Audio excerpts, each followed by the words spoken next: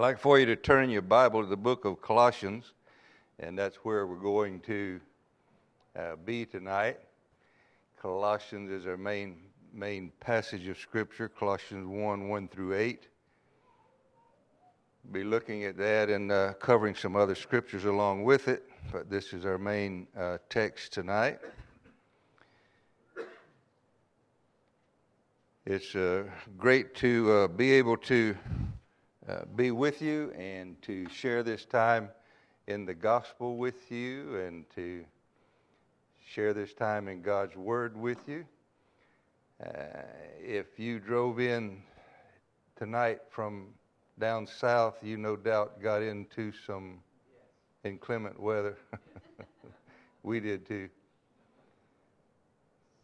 So we saw the opening in the clouds back this way. We said, well, may not be raining at church, so it'll be okay. Anyway, we got the portico out there. We can drive through that and get in and out anyway. Follow along with me as we read. I want to read these verses in Colossians and then begin some exposition tonight, and I've entitled this message, The Gospel Truth. And the title comes from the text itself, as you will see. So follow along with me as we read. Paul, an apostle of Jesus Christ, by the will of God, and Timothy, our brother, to the saints and faithful brethren in Christ who are at Colossae. Grace to you and peace from God our Father. We give thanks to God, the Father of our Lord Jesus Christ, praying always for you. Since we heard of your faith in Christ Jesus and the love which you have for all the saints, because of the hope laid up for you in heaven, of which you previously heard in the word of truth, the gospel. And that's where I get the title from, right there. Which has come to you just as in all the world. Also it is constantly bearing fruit and increasing, even as it has been doing in you also since the day you heard of it and understood the grace of God in truth.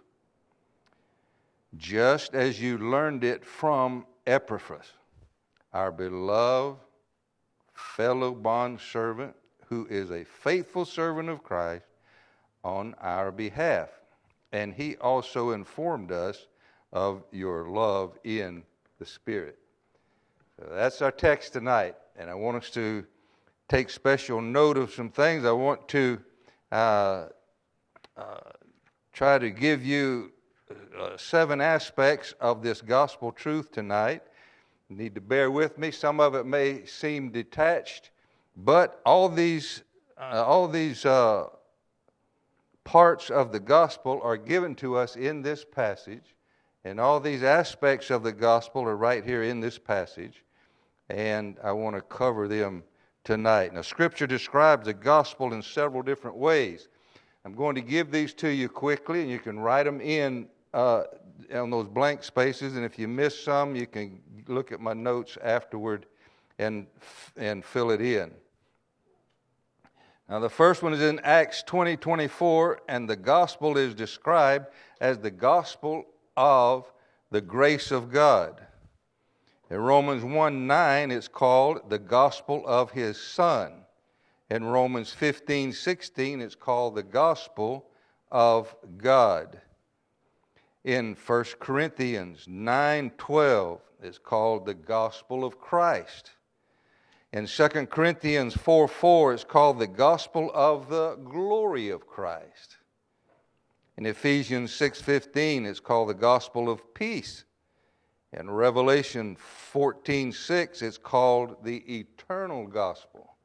And then in our text tonight, in Colossians 1:5, it's called the word of truth. Then the last one is in Ephesians 1:13.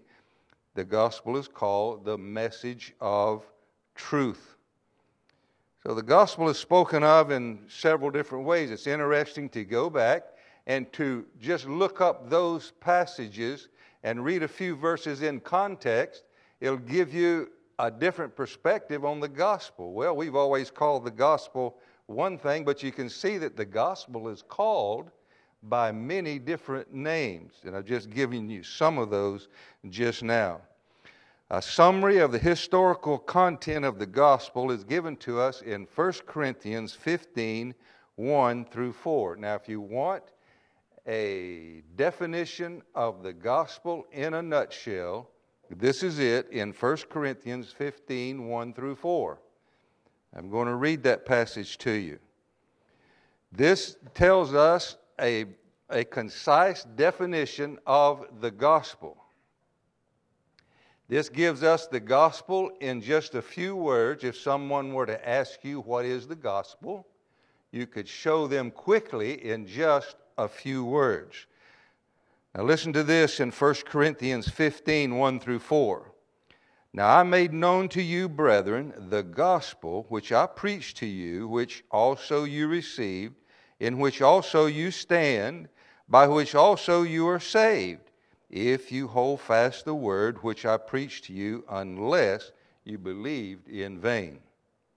For I delivered to you as of first importance what I also received. Now, the Apostle Paul was telling the church at Corinth, this is an important thing that I'm telling you, and I'm telling it to you first. Of first importance, here's what you need to know. And he tells them about the gospel. Now, here's the brief definition of the gospel. The gospel in a nutshell, as we would call it. And here it is, beginning in verse 3. For I delivered to you as of first importance what I also received, that Christ died for our sins according to Scripture, and that he was buried, and that he was raised on the third day according to Scripture. So there's a three-word definition of the gospel.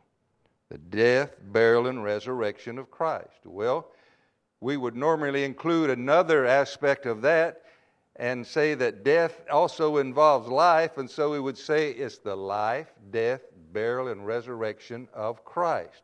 Now that's the gospel in a nutshell. That is an abbreviated definition of the gospel, and it comes right straight from Scripture. So if someone were to say to you, what is the gospel? You could say, well, a brief definition is given to us here in 1 Corinthians 15. It involves the life, death, burial, and resurrection of Christ. Now, this does not include everything pertaining to the gospel. There's more to it than just these three words or four words, as we're going to see later on. Now, Christians should respond to the gospel in several ways. I'm just going to list several ways we should respond to the gospel. And you might want to jot these down and look at them later. Jot down the reference about the gospel.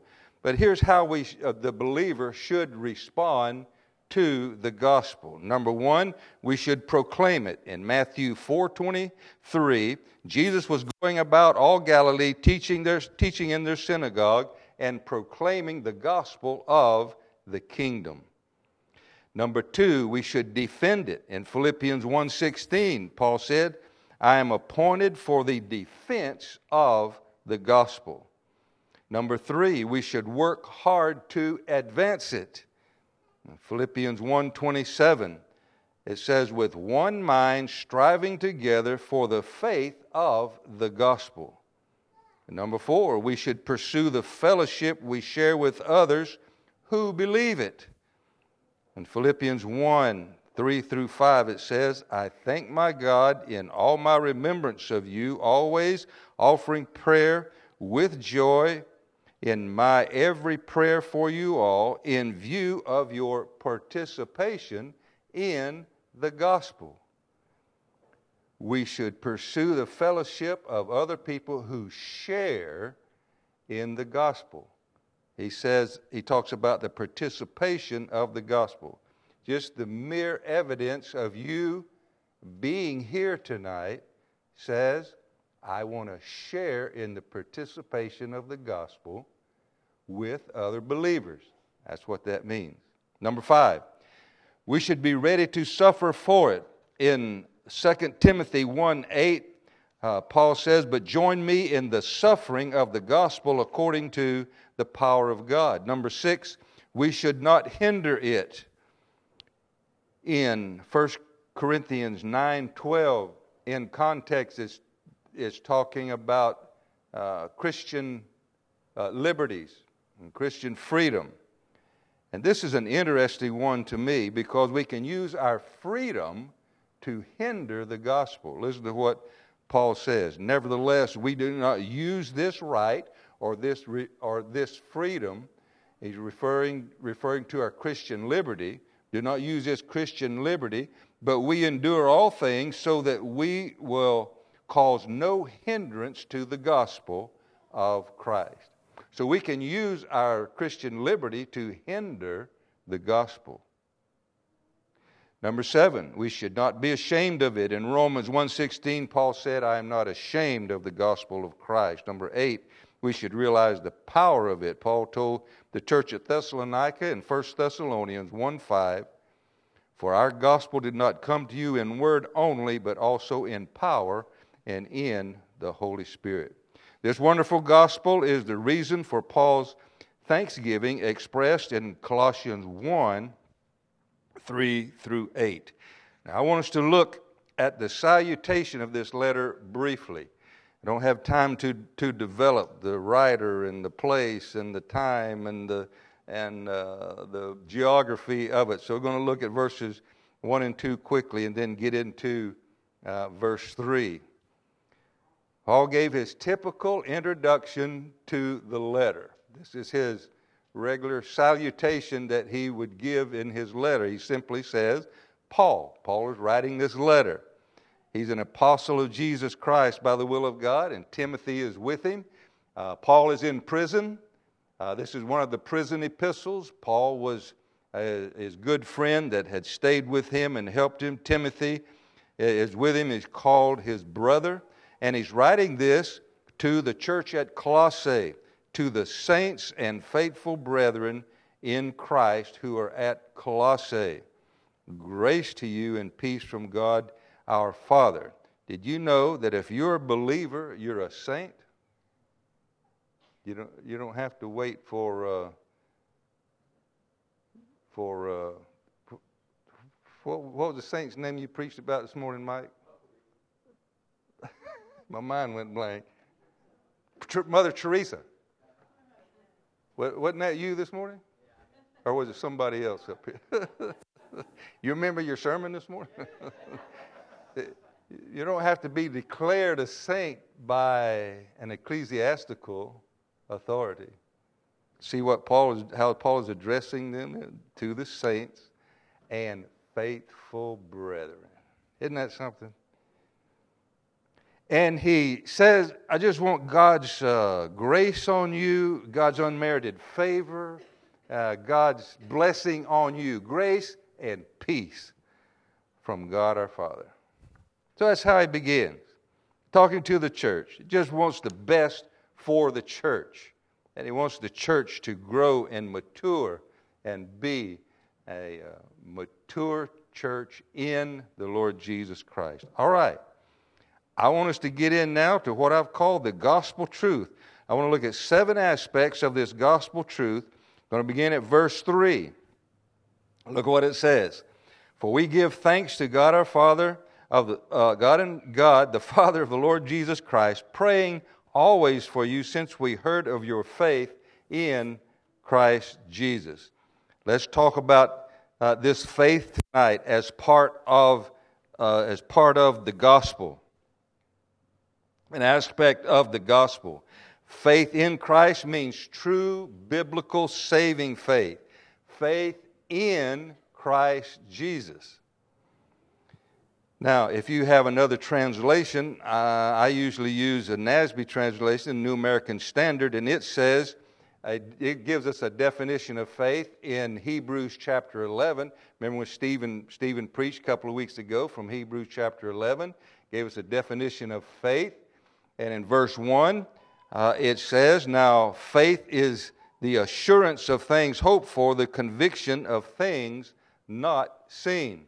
If you have a King James Version, it will say faith is the substance of things hoped for, the evidence of things not seen.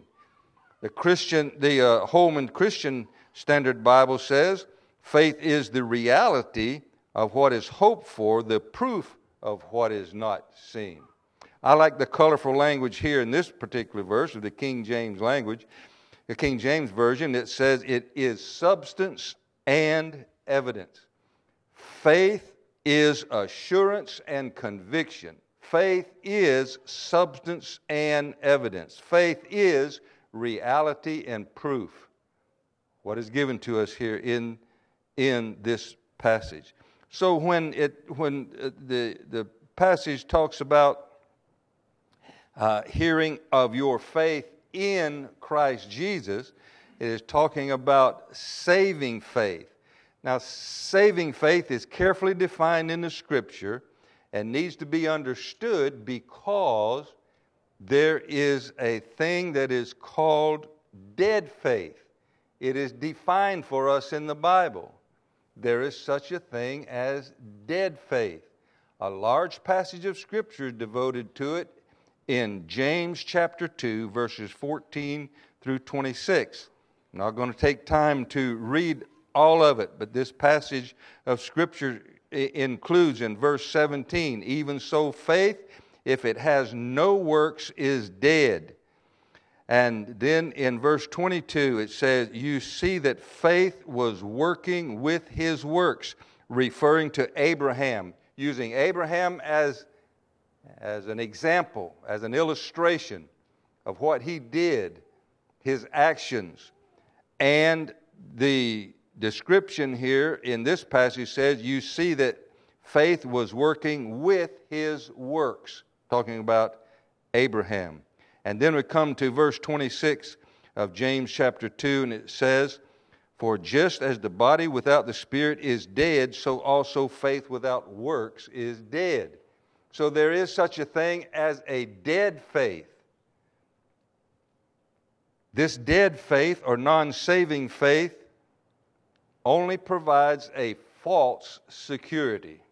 And that's the reason we need to understand the truth of the gospel in saving faith in Christ.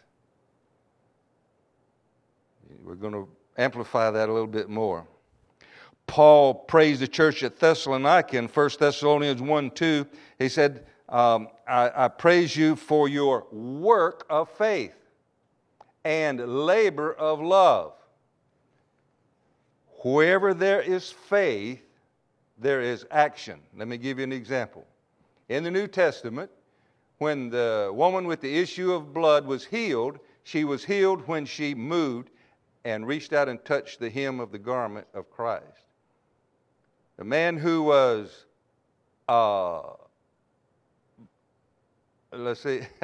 was he blind for 30 years or crippled for 30 years that he healed?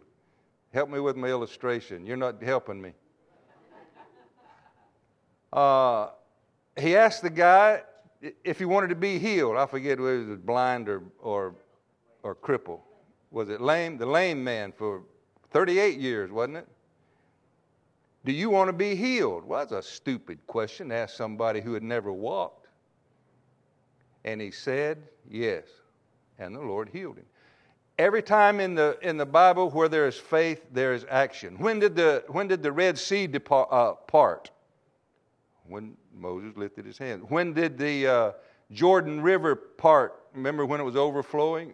It's when the priest's toes touched the water. See, every time in the Bible where faith is, where faith is demonstrated, there's action that goes with it. There's always action with faith. Okay, I've spent too much time on that.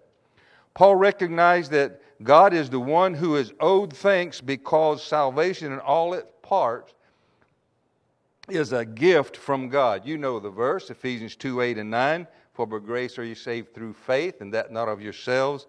It is the gift of God. Paul admires their true saving faith, which separated them to God from sin.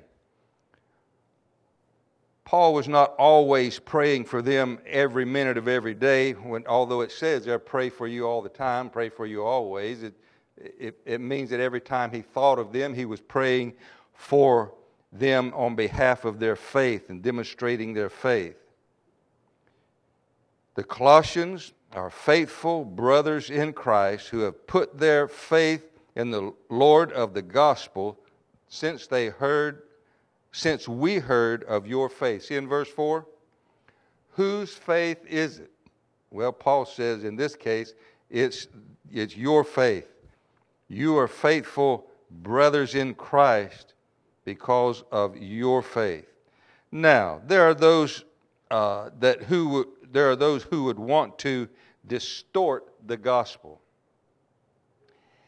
and make something else of the gospel, or just literally distort it. In Galatians 1, 6 and 7, Paul told the church at Galatia, I'm amazed that you are so quickly deserting him who called you by the grace of Christ for a different gospel, which is really not another, only there are some who are disturbing you and want to distort the gospel. So there are some who would want to twist the gospel and distort it. There are some who want to literally disobey the gospel. 1 Peter 4:17 asks the question, what will be the outcome of those who do not obey the gospel? Well, we know the last chapter. We know what's going to happen to those who disobey the gospel. But faith has an object. In verse 4, it says what? Faith in Christ. In contrast to dead faith or non-saving faith, saving faith has its object, Jesus Christ. The relationship of faith to Christ Jesus is expressed in the New Testament in various Greek prepositions. Now, in this passage, in different translations, we have a different translation. I don't know how to say it other than that. Maybe your translation in Acts 16:31 says, believe in the Lord Jesus Christ and thou shalt be saved. Maybe your translation says in Acts 16:31, believe on the Lord Jesus Christ and thou shalt be saved. And so my question is, what is it? In Acts 16:31, is it believe in? The New American Standard says believe in the Lord Jesus Christ. King James Version says believe on the Lord Jesus Christ. Most of your versions will either have in or on. It might be toward. It could even mean toward, but it wouldn't make good sense. So what is it? Do we believe in Christ or on Christ? The answer is yes. Paul's shaking his head. Yes. It's both and, not either or. We believe on Him, in Him, toward Him, by Him, under Him, over Him, around Him, all the way. The whole focus is Christ is the object of faith. Believe in Him. See? So don't get hung up on semantics. Is it on or in? The answer is yes. We believe in Him, toward Him. Our faith is toward Him and because of Him. The gospel truth is received by faith. Paul talks about the faith of the church in Colossae. And they received the gospel by faith.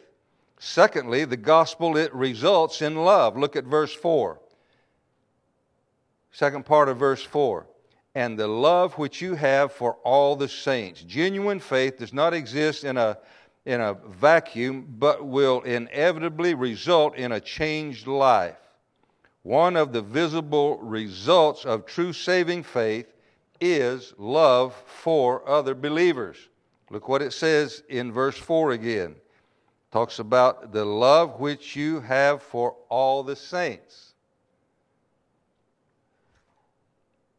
The The Bible speaks of this in many different ways throughout the Bible. In John 13, it says, "A new commandment I give to you, that you love one another, even as I have loved you, that you also love one another. By this all men will know that you are my disciples, if you have love one for another."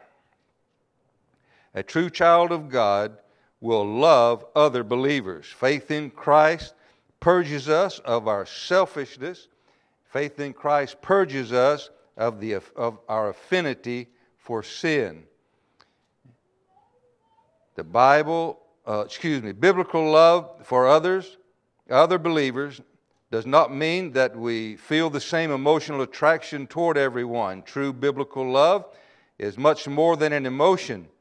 It is a sacrificial service to others because they have a need. We show godly love to someone when we sacrifice ourselves to meet a need of someone else. Jesus gave us the perfect example of that. Let me try to communicate that example. True godly love is illustrated in John chapter 13. And in verse 1, it tells us that Jesus, having loved his own who were in the world, he loved them to the end. And the context here is the washing of feet. And then he showed them what love meant by meeting a basic need in their life by washing the disciples' feet. Now, God does not expect us to feel sentimental toward each other all the time, but he does expect us to serve one another. Now, I'm not going to wash your feet, and you're not going to wash my feet. I've been a part of foot washing in church. Not only is it humbling, it is very humiliating, especially with feet like mine. I don't know. Have you ever had foot washing, Brother Mike? Yeah, okay, I have. It's an experience, I'll tell you that. Well, it's not an ordinance in the church. You don't have to observe it. It was a good. The gospel truth results in love, especially love for the brethren. You see that? Love for the church members. All right, number 3, the gospel truth rests in hope. Look in verse 5. Because of the hope laid up for you in heaven, of which you previously heard in the word of truth, the gospel. Hope is a component of the great triad of Christian virtues, faith, hope, and love. And the Bible says the greatest of these is love. Paul describes hope as being laid up in heaven. Our hope is in heaven. Let me see if I can give you a good workable definition of hope. I've heard people say, well, you Christians have a hope. You just sit back and just waiting for something to happen. You're just sitting back and on your laurels and you just hope that heaven's going to come along, or you just hope something good is going to happen. Well, the biblical hope is different from that. In Titus, this hope is called the blessed hope. And it is called a hope that is laid up for us in heaven. It is something that is sure and steadfast. Biblical hope is not a condition of probability. Biblical hope is sure and steadfast. 1 Peter 1:4 says, to obtain an inheritance which is imperishable and undefiled and will not fade away, reserved for you in heaven. Hebrews 6:18 and 19 says, so that by two unchangeable things in which it is impossible for God to lie, we who are taken refuge would have strong encouragement to take hold of the hope set before us. Verse 19, this hope we have as an anchor of the soul, a hope both sure and steadfast, and one which enters within the veil. Biblical hope is different from I'm wishing something would happen. It is not a wish. Biblical hope, by biblical definition, is not a hope that is defined by the Webster's Dictionary. Biblical hope must be defined by biblical terms and from the Bible. We are to live in light of eternity, knowing that our citizenship is in heaven. Like Paul, we set aside our prerogatives, obeying God's will, and disciplining ourselves to win an incorruptible crown. Moses serves as an example of one willing to sacrifice the present for the promises of the future. Moses lived his life in light of eternity. Let me read this passage to you from Hebrews 11, 24 through 27. Brother Moses gives us a classic example of biblical hope. Listen to what the Bible says. Hebrews 11, 24 and 27. By faith, Moses, when he had grown up, refused to be called the son of Pharaoh's daughter, choosing rather to endure ill treatment with the people of God than to enjoy the passing pleasures of sin, considering the reproach of Christ greater riches than the treasures of Egypt. For he was looking to the reward of heaven. His hope was in heaven, not in the riches of the earth, not in the riches of the palace. He had everything this earth had to offer to him. He lived with princes and princesses and kings and pharaohs. He had everything money had to offer. But the Bible says he knew that there was something more than that. I'm not saying riches are evil. Money is not evil. The love of money is the root of all evil. Nothing wrong with money, nothing wrong with having it. It's wrong for the money to have you. That's the problem. Verse 27. By faith he left Egypt, not fearing the wrath of the king, for he endured as seeing him who is unseen. And the word him there is capitalized in the translation indicating the Messiah. Seeing him who is unseen. Moses knew that God had something more and better in store for him. A biblical hope, the hope of heaven. Moses forfeited earthly glory and power and instead wound up herding sheep in the desert for his father-in-law Jethro for 40 years. Like Moses, believers look for that hope in heaven. We are to live our lives in light of eternity, knowing that our citizenship is in heaven. Our hope is heaven, and it is sure and steadfast as the Lord Jesus Christ himself. The gospel truth rests in hope. We have the hope of heaven. Well, number 4, the gospel truth reaches the world. In verse 6 it says, which has come to you, the gospel has come to you, just as in all the world. The gospel is universal. Christianity was not another local religion sect of the Roman Empire. It was not another cult to adversely influence the church at Colossae. Christianity was and is the good news for the whole world. The gospel transcends ethnic, geographical, cultural, and political boundaries. This universality of the gospel is repeatedly emphasized in the Scripture. In Matthew 24:14, it says, the gospel of the kingdom shall be preached to the whole world. In John 8:12, it says, then Jesus began to speak to them, saying, I am the light of the world. In Revelation 7:9 and 10, it says, after these things I looked, and behold, a great multitude, which no one could count, from every nation and all tongues and people and tribes, standing before the throne and before the Lamb, clothed in white robes, and palm branches were in their hands, and they cried out with a loud voice, saying, salvation to our God, who sits on the throne, and to the Lamb. The spread of the gospel throughout the Roman Empire foreshadowed the spread of the gospel throughout the whole world. The gospel is for you. The gospel is for everyone.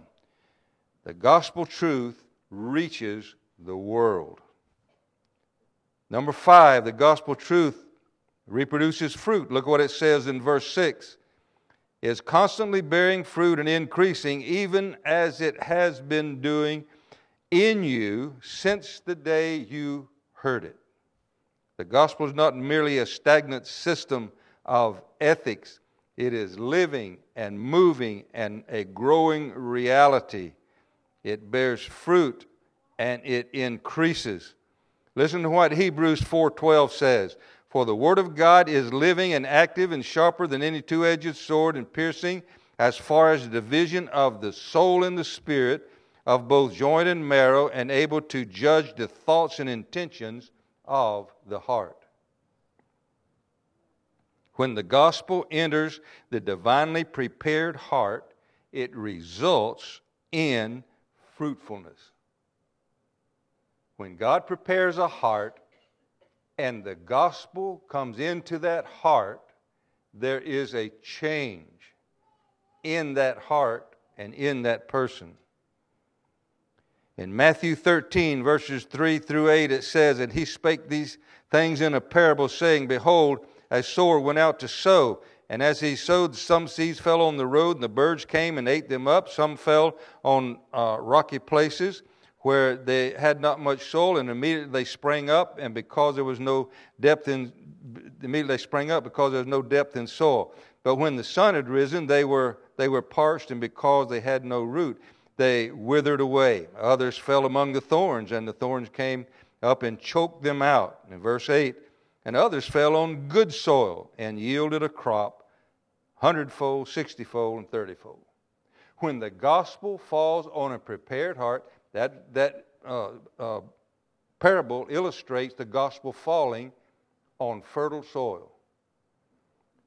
When the gospel falls on a prepared heart, there is a visible results. There is growth, there is increase, and that is exactly what happens. Peter made a comment about this in 1 Peter 2:2. Like newborn babes, long for the pure milk of the word, so that by it you may grow in respect to salvation. Now the gospel can begin small, but it can turn into a tremendous spiritual growth. Listen to this parable. Matthew 13:31. He presented another parable to them, saying, The kingdom of heaven is like a mustard seed, which a man took and sowed in his field. And this is the smaller of all other seeds. But when it is full grown, it is larger than the garden plants and becomes a tree, so that the birds of the air come and nest in its branches. The gospel is both individual and universal in its aspects.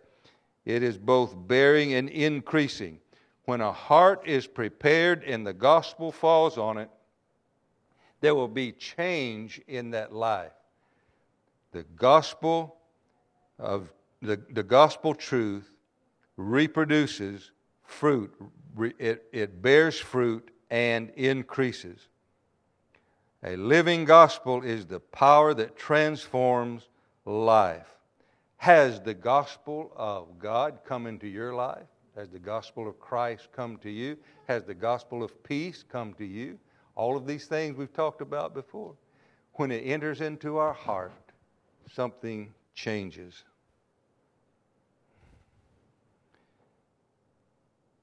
The gospel truth is rooted in grace. Number 6.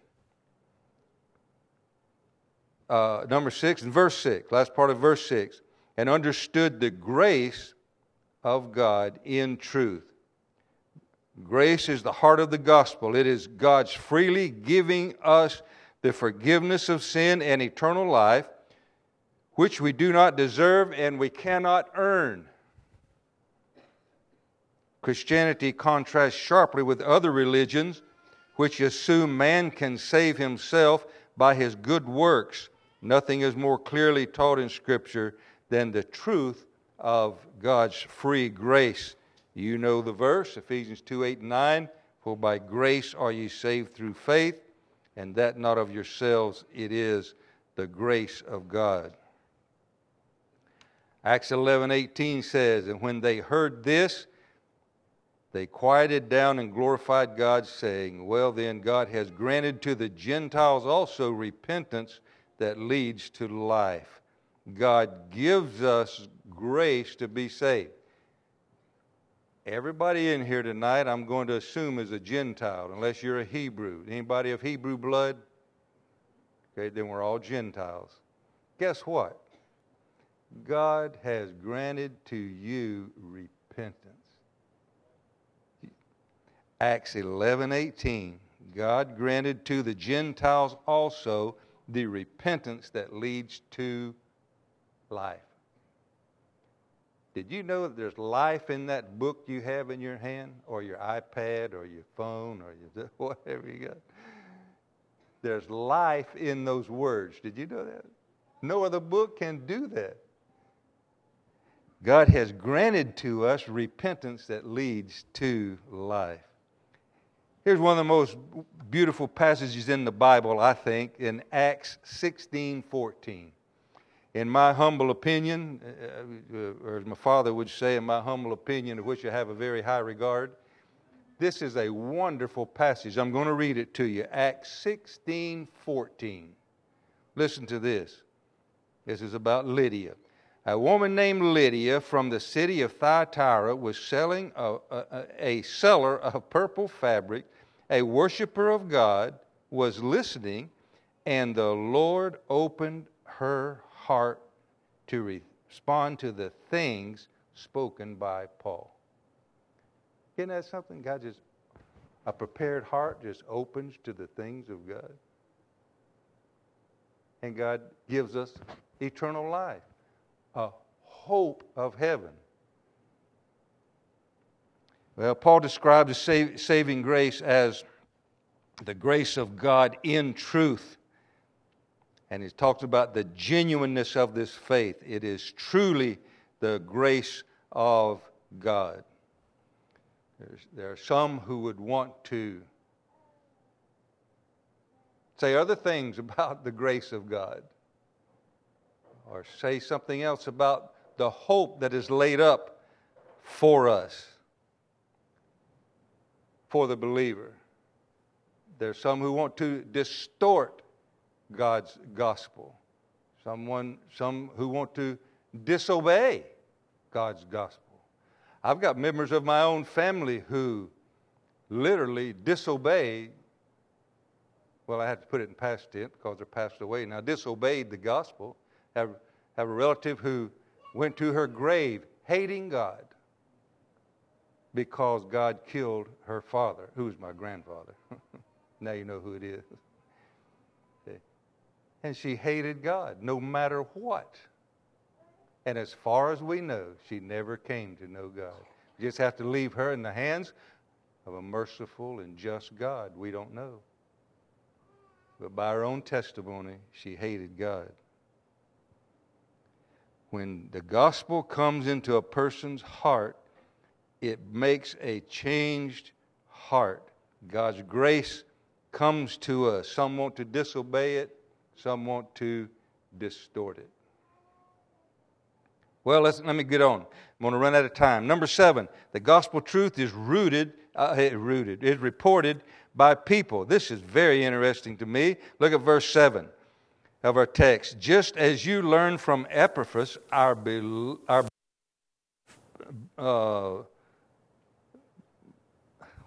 did I do? Our beloved bondservant, who is a faithful servant of Christ on our behalf, and he also informed us of your love in the Spirit.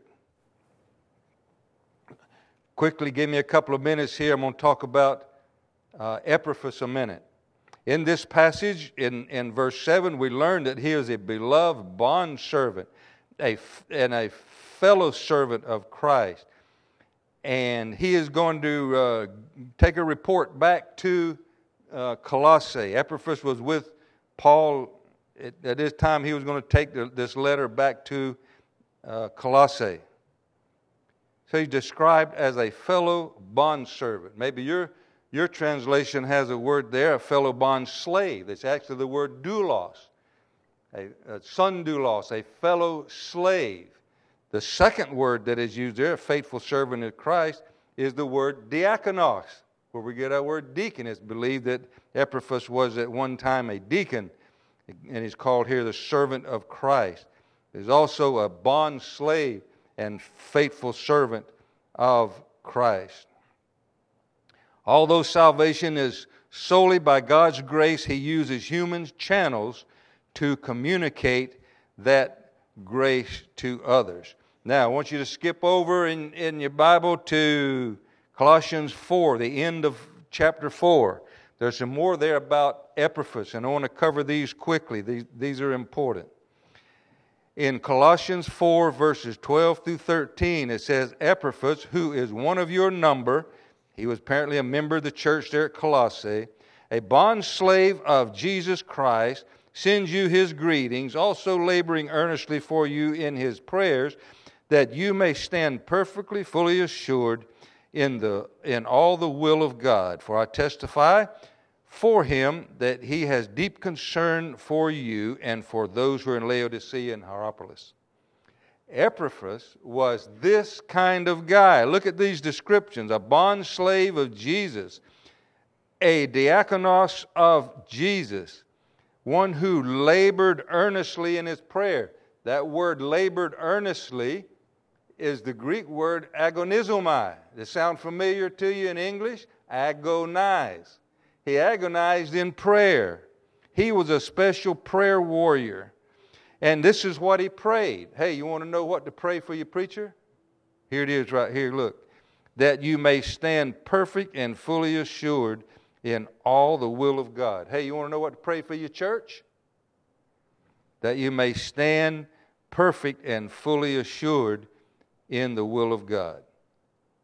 Now, whenever the word perfect in the Bible refers to a person, it never refers to sinless perfection. It means maturity. His prayer was that the church would stand in maturity before the Lord and growing in the Lord, striving together in the Lord, be complete, have a fully developed maturity. That's the way Epaphras prayed for the church. And look at the description that Paul gives to this guy. What an example! Paul describes him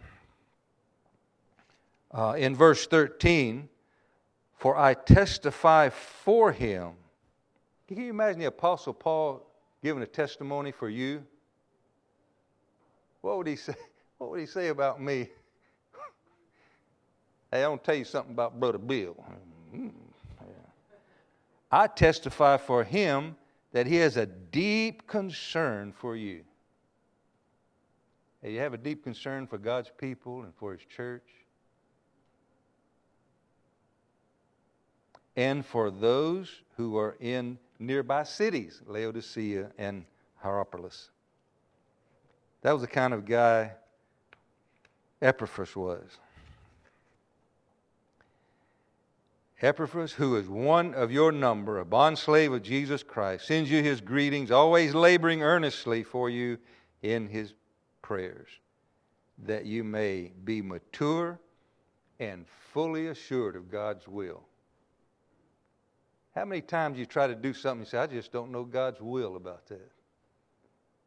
If you've done it one time, I guarantee you've done it 100. I know. What is God's will for me in this matter? Why don't you get on the phone and call somebody and say, hey, I'm trying to make a decision. I want you to pray for me that I could have assurance of God's will in a particular matter. There's nothing wrong with that. That's the way Epaphras prayed for the church, that they would stand mature and complete and fully assured in God's will. Well, the gospel truth is received by faith. The gospel truth results in love. The gospel truth rests in hope. The gospel truth is for the world. The gospel truth reproduces spiritual fruit. The gospel truth is rooted in grace. And the gospel truth is reported by people. Every one of you here tonight, the way that you heard about the gospel was from somebody else. Epaphras was the one who was primarily responsible for taking the gospel to the church at Corinth. I only know two people who say they were saved without somebody leading them to the Lord. They said they sat down and read the Bible and were saved. And they were saved. I believe it. That's rare. Most of you tonight have read the Bible because somebody said to you, you need to read the Bible. Or you need to come to Christ. Or you sat in a Sunday school class.